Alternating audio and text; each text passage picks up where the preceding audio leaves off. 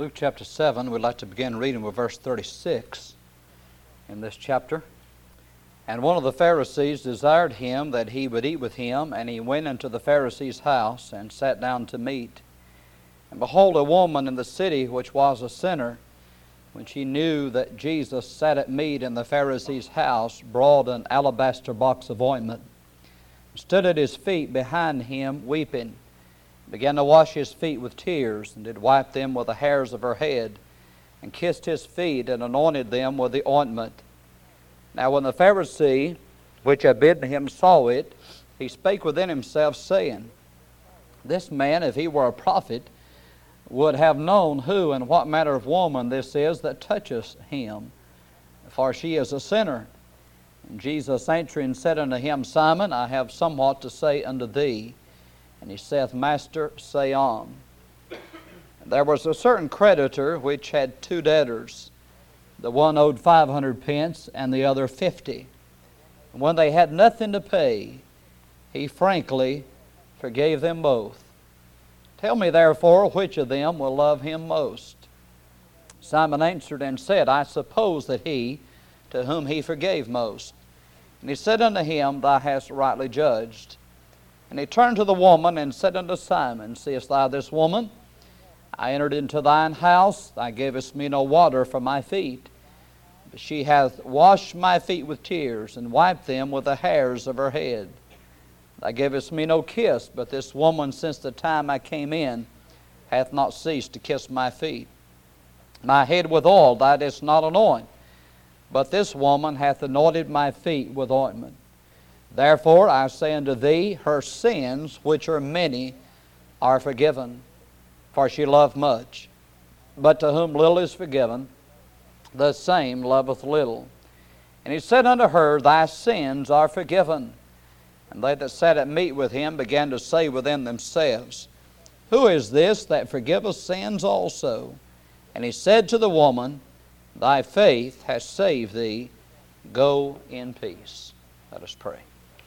Father in heaven, as I bow before you today, Lord, I do want to thank you for another privilege that we have this side of eternity to be here with your people. Thank you, Lord, for this opportunity to preach. And, oh God, I realize that I'm nothing without you, and I pray that you would give me your power and wisdom and all that I need to honor you today. God, do show us your glory and manifest yourself to us and speak to us. Oh God, if there's one unsaved, I pray they'd trust you as Savior today. And Lord, if there's believers here that have unconfessed sin, I pray that it be dealt with and confessed. In Jesus' name, amen. I want to speak to you on God's forgiveness. There's different definitions of this. One dictionary said forgiveness is the giving up of resentment or claim to requital on account of an offense. The concordance says it means to send away. Webster defines it as to pardon, to absolve, to cease to feel resentment against. But I like the definition a little boy gave better than any. And his definition of forgiveness, and he said it's the scent the flowers give when they are trampled on. That's forgiveness. And that's the kind of forgiveness that we need. In this story, we have this woman. Of course, they ate different than we do today. They would recline, and their feet would be behind them. And here this woman comes into this Pharisee's house. The Pharisees were very religious. And they were careful not to have any contact with these sinners.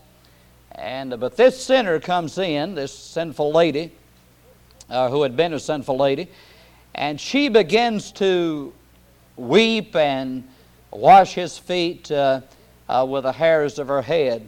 And of course, because of this, the Lord is criticized. Why, if he knew who this was, if he were a prophet, he would know that this is a sinner. And the Lord gives this story about these two debtors who owed the creditor, and rebukes Simon really for his attitude. The common courtesy that was shown, he had not shown to Jesus Christ. They, of course, would, in those, the areas dry, of course, in that part of the country, they have the rainy season, and then they have the dry season. And when they have the dry season, it don't rain at all. And it gets very dry and dusty. And they wore the sandals and still do. And there, of course, it was common courtesy to have a basin of water, and usually a servant took care of this, to wash the feet of the traveler, to get the dust off of the feet. And, of course, the common greeting there was the kiss. But the Pharisee had not, because the Pharisees really hated Christ. And the reason they despised him was because he revealed what was in their heart. He revealed their hypocrisy, and he knew them for what they really were. And they despised him for this. But we have a wonderful picture here of the forgiveness of God, of God's wonderful and marvelous forgiveness. We'd like to notice the basis of God's forgiveness. And that, first of all, is His compassion. In Psalm 86 and verse 5, "For Thou, Lord, art good and ready to forgive, and plenteous in mercy unto all that call upon Him." And then there's a couple of verses I want to turn to in Psalm 78, if you'd like to look at it with me. Psalm 78 and verse 36, page 637. If you have a Schofield Bible, in Psalm 78 and verse 36, this psalm talks about Israel and God's dealings with them and their rebellion. But in verse 36 of Psalm 78, "Nevertheless they did flatter him with their mouth, and they lied unto him with their tongues. For their heart was not right with him, neither were they steadfast in his covenant." Now, if you study this chapter, he reviews all the miracles and the blessings of God upon the nation of Israel. And but in light of all that, they did not respond in the way that they should have. The Bible said they lied, and their heart was not right. But notice God's reaction in verse 38. "But He, being full of compassion, forgave their iniquity and destroyed them not. Yea, many a time turned He His anger away, and did not stir up all His wrath. But for He remembered that they were but flesh, a wind that passeth away and cometh not again." And so here we have the basis of God's forgiveness is His compassion. But for the love and the mercy of God, we'd all be in hell today. I think it was Oliver Green who said there was something he thanked God far more than his salvation. And he said that, and it was that while he was a wicked sinner, God did not let him die and go to hell in that condition. God had mercy upon him and loved him while he was a sinner. The Bible said God commendeth His love toward us in that while we were yet sinners, Christ died for us. I don't understand how God could love me. You know, the marvel is not that we could love God, but that God could love us. And He forgives us on the basis of His compassion for sinners, not because sinners deserve His forgiveness. Then there's another basis for His forgiveness, and that is the condition of men. Now we have two illustrations here. In the parable, the Lord spoke to them, and He talks about this creditor that had two debtors. The one owed 500 pence, and the other 50. A pence was about 17 cents. 50 would be about $8.50, and 500 would be about $85. But the Bible said when they had nothing to pay, He frankly forgave them both. I love that. They had nothing to pay. You know, if you're broke, it don't matter how much you owe. You can't pay anything. If you don't have anything to pay with, how large the debt is not the question. Whether I owed $1,000 or $1,000,000, if I don't have anything, what's the difference? You know, it's hard. I think the lesson is in Romans chapter 3 said there is no difference. For all have sinned and come short of the glory of God. And there's a feeling in many people's mind, well, I'm not a drunk and I'm not a thief and I've not killed anybody. And I try to be an upright citizen and I think I'll be all right. Well, the Bible teaches differently. It's not the amount of sin that we commit, it's the fact that we are sinners. And we have nothing to pay. As the song says, nothing in my hands I bring. Simply to the cross I cling, O Lamb of God, I come. And that's the only way you can come. As long as we try to bring something in our hands to the Lord, we will be rejected. God will not save anybody that attempts to save themselves. A person must come to that place of hopelessness. Grace is for the hopeless, and that place where we have nothing to pay. And then we can come to Christ and receive His grace. They had nothing to pay, so He forgave both of them. There's another wonderful illustration in chapter 5 of Luke where it talks about the paralytic there. And Jesus was there in the house, and of course there was no way to get in. The house was completely filled. And He was healing and teaching. And these four men, they bring this paralytic, this paralyzed man, and they cannot get him to Christ. So they go up on the roof, and of course you have to understand the roofs in that part of the country are flat roofs. They're not, as we have in this country. Most of the houses people live in have a pitch roof, but the roofs are flat. And they go up and they take some of the roof off, and they let Jesus, or they let the paralyzed man down through the roof in front of Jesus. Now the lesson is that the paralyzed man could do nothing for himself. He was completely and absolutely dependent upon those four men to get him to Christ. And the Lord heals him. And the Lord takes care of his need there and forgives him.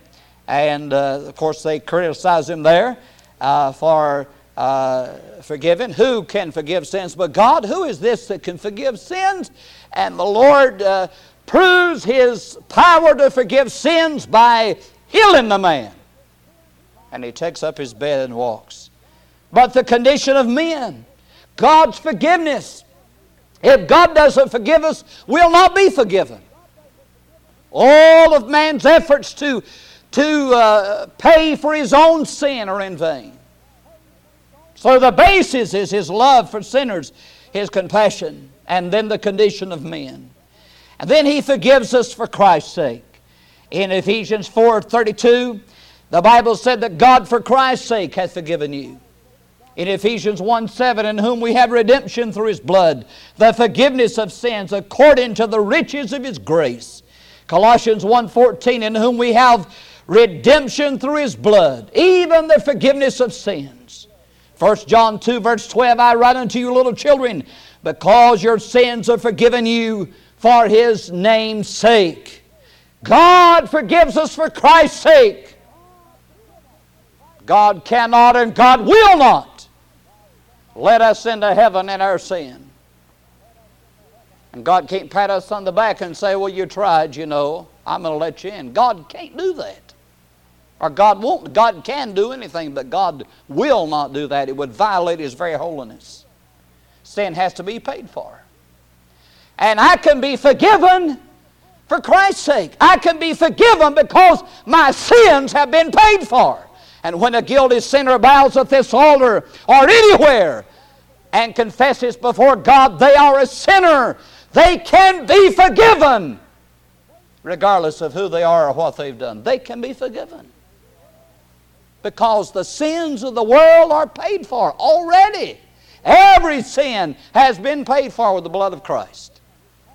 And for Christ's sake, we can be forgiven. I read a story about D.L. Moody, who was a great preacher, was not an educated man, was a shoe salesman. But D.L. Moody is credited with winning 1 million souls to Christ. Think of that, 1 million souls to Christ. What is their excuse going to be? Some folks have never won one soul. Oh, I'm not educated. He could have used that. But anyway, he was preaching in this city, and this lady who was a Christian, whose husband was a judge, asked D.L. Moody if he would go talk to the judge, her husband. He said, "Lady, I'm not qualified. I'm an uneducated man. I could not talk to your husband, a well-educated man." But she insisted, so he went and talked to the man. And he told him, he said, I'm not educated. But he talked to him about the Lord, and he said, the judge was a Unitarian.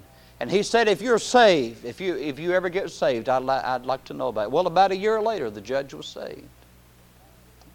And D.L. Moody was back in the city. And he related to him the story. He said, I couldn't sleep one night. And he said, I was troubled all night. And then I went to my office, and I sent the clerks home, and I went in my office and closed the door. And he said, I was still restless, and I was troubled, and I could find no peace. I didn't know what was happening. And he said, finally, I got down on my knees, and I said, oh God, forgive me of my sins. But he said, I found no peace. And I called and called, oh God, forgive me of my sins. But he said, I found no peace.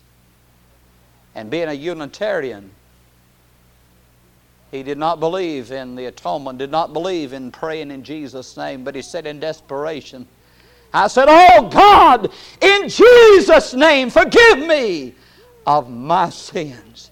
And he said, the peace of God flooded my soul, and I was born again. And that's the only basis that God forgives sins, is for Christ's sake.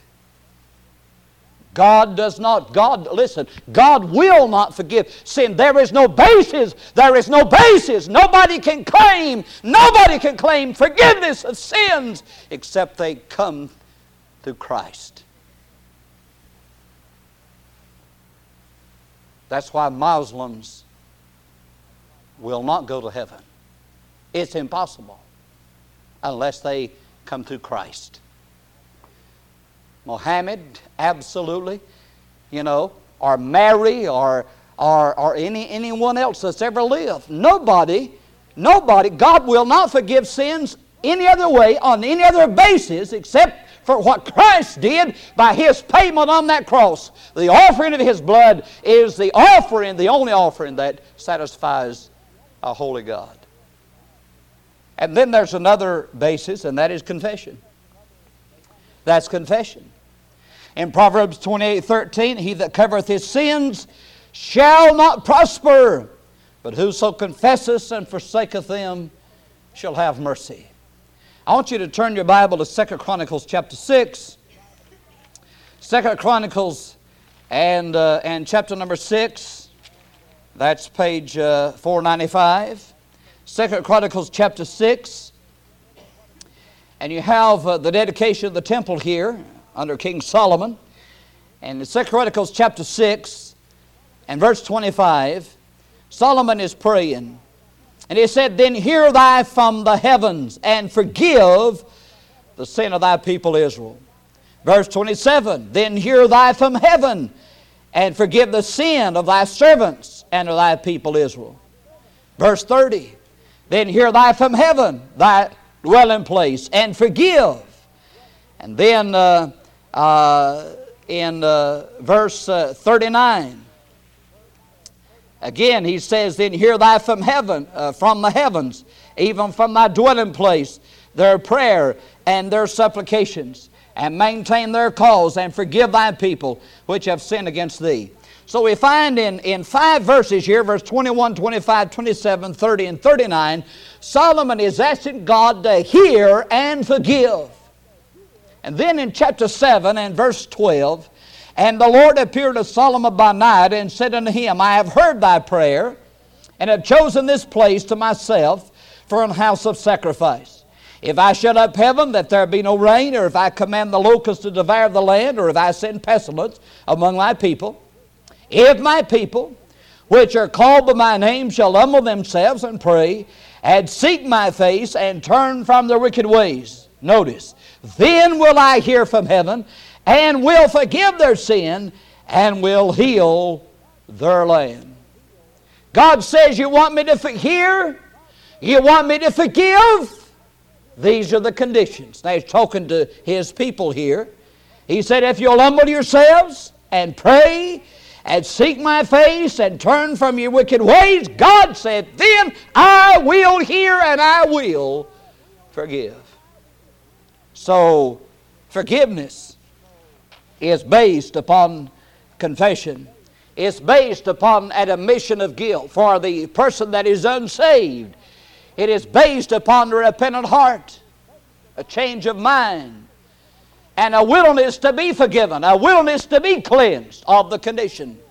An admission of guilt. That's what it is. I am a sinner. I admit it. You know, if you can get that far with a man, you're halfway home, getting him saved. You know, the hardest thing in the world in our day is to get folks to admit that they're guilty. That was the problem with the Pharisees. They were just as, that Pharisee was just as lost as that sinful woman. But he wouldn't admit it. And he probably died lost.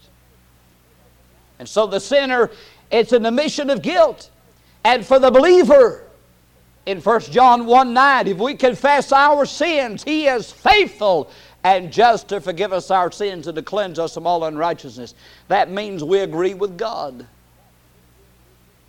I admit my wrong. I agree with God. I say the same thing God says about it.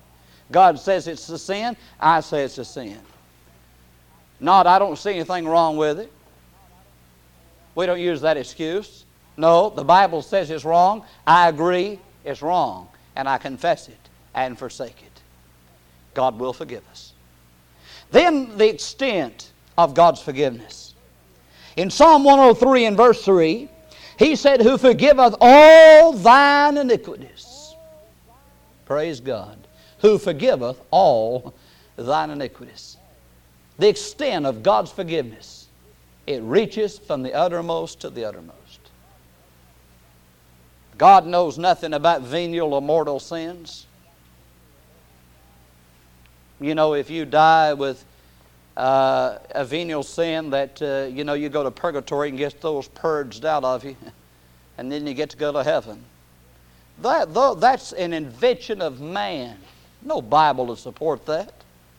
God said nothing about that. A mortal sin will put you in hell where there is no hope.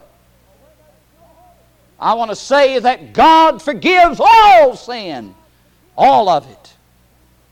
1 John 1:7 said, the blood of Jesus Christ, His Son, cleanses us from all sin. I want you to know, when I got saved, He washed it all away. He cleansed it all. He paid for it all. And the sins that I may commit as a believer have to do with my fellowship with Christ, not my relationship.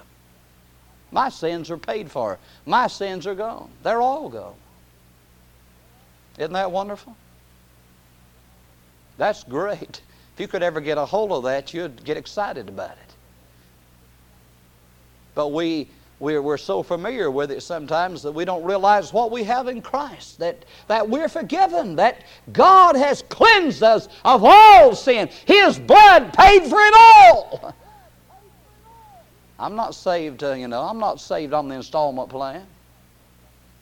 Some people think they're saved on the installment plan. They've got to make payments on it.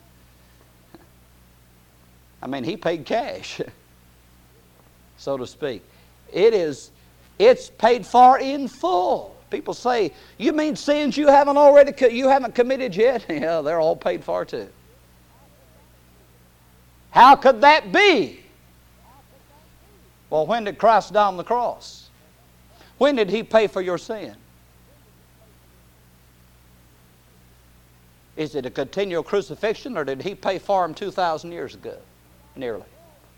When He died on the cross, He paid for the sins of the world. All the sins from Adam on up to the time He died, and all the sins of everybody that ever be born and ever lived from that time on. He paid for all of them.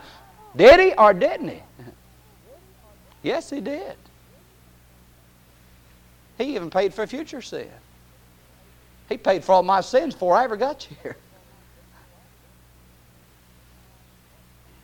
And when I accept that payment, thank God He just wipes the slate clean. I think the greatest illustration, these, I guess they still make them. I used to see them when I was a kid. And I can't think of what they're called, but you can write on them, you know, and it has a little film, and you just pull it up and it just disappears. And you can write something else on it. And that's what Jesus did. I'll tell you, that it was written full of sin, you know. It was full of sin. And the Lord Jesus just pulls that up, and I have a clean slate. That's what He does for us. The extent of His forgiveness. In Jeremiah 31, verse 34, He said, I will forgive their iniquity, and I will remember their sin no more. Colossians 2:13, having forgiven you all trespasses. The extent of His forgiveness reaches to all with one exception. And this seems to be a contradiction, but it really isn't. And that is the limit of God's forgiveness. Is there a limit? Yes, I believe there is. Some disagree with this. This is a very controversial subject among Bible preachers. But I want you to turn to Matthew chapter 12. Matthew chapter 12. Matthew 12 and verse 31.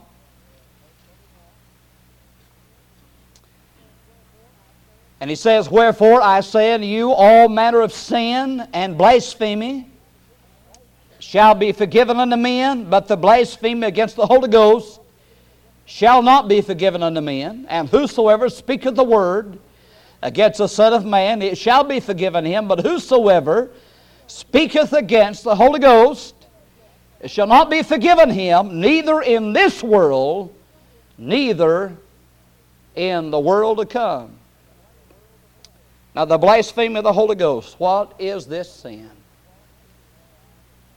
You know, I've heard all kinds of explanations. Common explanation is rejecting Jesus Christ. That if you just reject Christ, then you've blasphemed the Holy Ghost. Some say it's suicide. Because if you kill yourself, then you're dead, so you can't ask forgiveness, so, you know, you can't go to heaven, they say. Well, the only problem with that theory, you know, what if you have an evil thought? The Bible said the thought of foolishness is sin. What if you have a foolish thought and you die before you could ask God to forgive you? You'd be in the same shape, if that's true. Well, that's not true. Well, what is it? Well, you know, it's exactly what the Bible says it is. Instead of trying to explain it away, just accept it as God said it. Whosoever speaketh the word against the Son of Man, it shall be forgiven him. But whosoever speaketh against the Holy Ghost, it shall not be forgiven him, neither in this world, neither in the world to come. So you commit it with your mouth. You commit it with your tongue. According to this, you speak it. And James talks about the tongue. He says the tongue is a fire. It's a whirl of iniquity. It's an unruly evil full of deadly poison. The tongue is the only member of your body that you can commit a sin with that you can't be forgiven. Now, the Holy Ghost is God. And God is the one that brings conviction. God is the one that brings about the new birth. And when a person blasphemes the Holy Spirit, until the Holy Spirit will not deal with them, how can you be saved? You can't. In Matthew 27:39, where it means to revile. In 1 Corinthians 4 and verse 13, where it means to defame. In Romans 3:8, means to slander. And in Matthew 12:31, where it means to insult by blasphemy. Now, if you read this in the context, the Lord Jesus is casting these devils out and healing.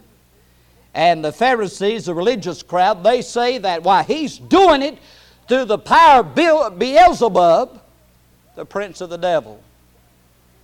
And what they're really doing, Jesus was doing it through the power of the Spirit of God.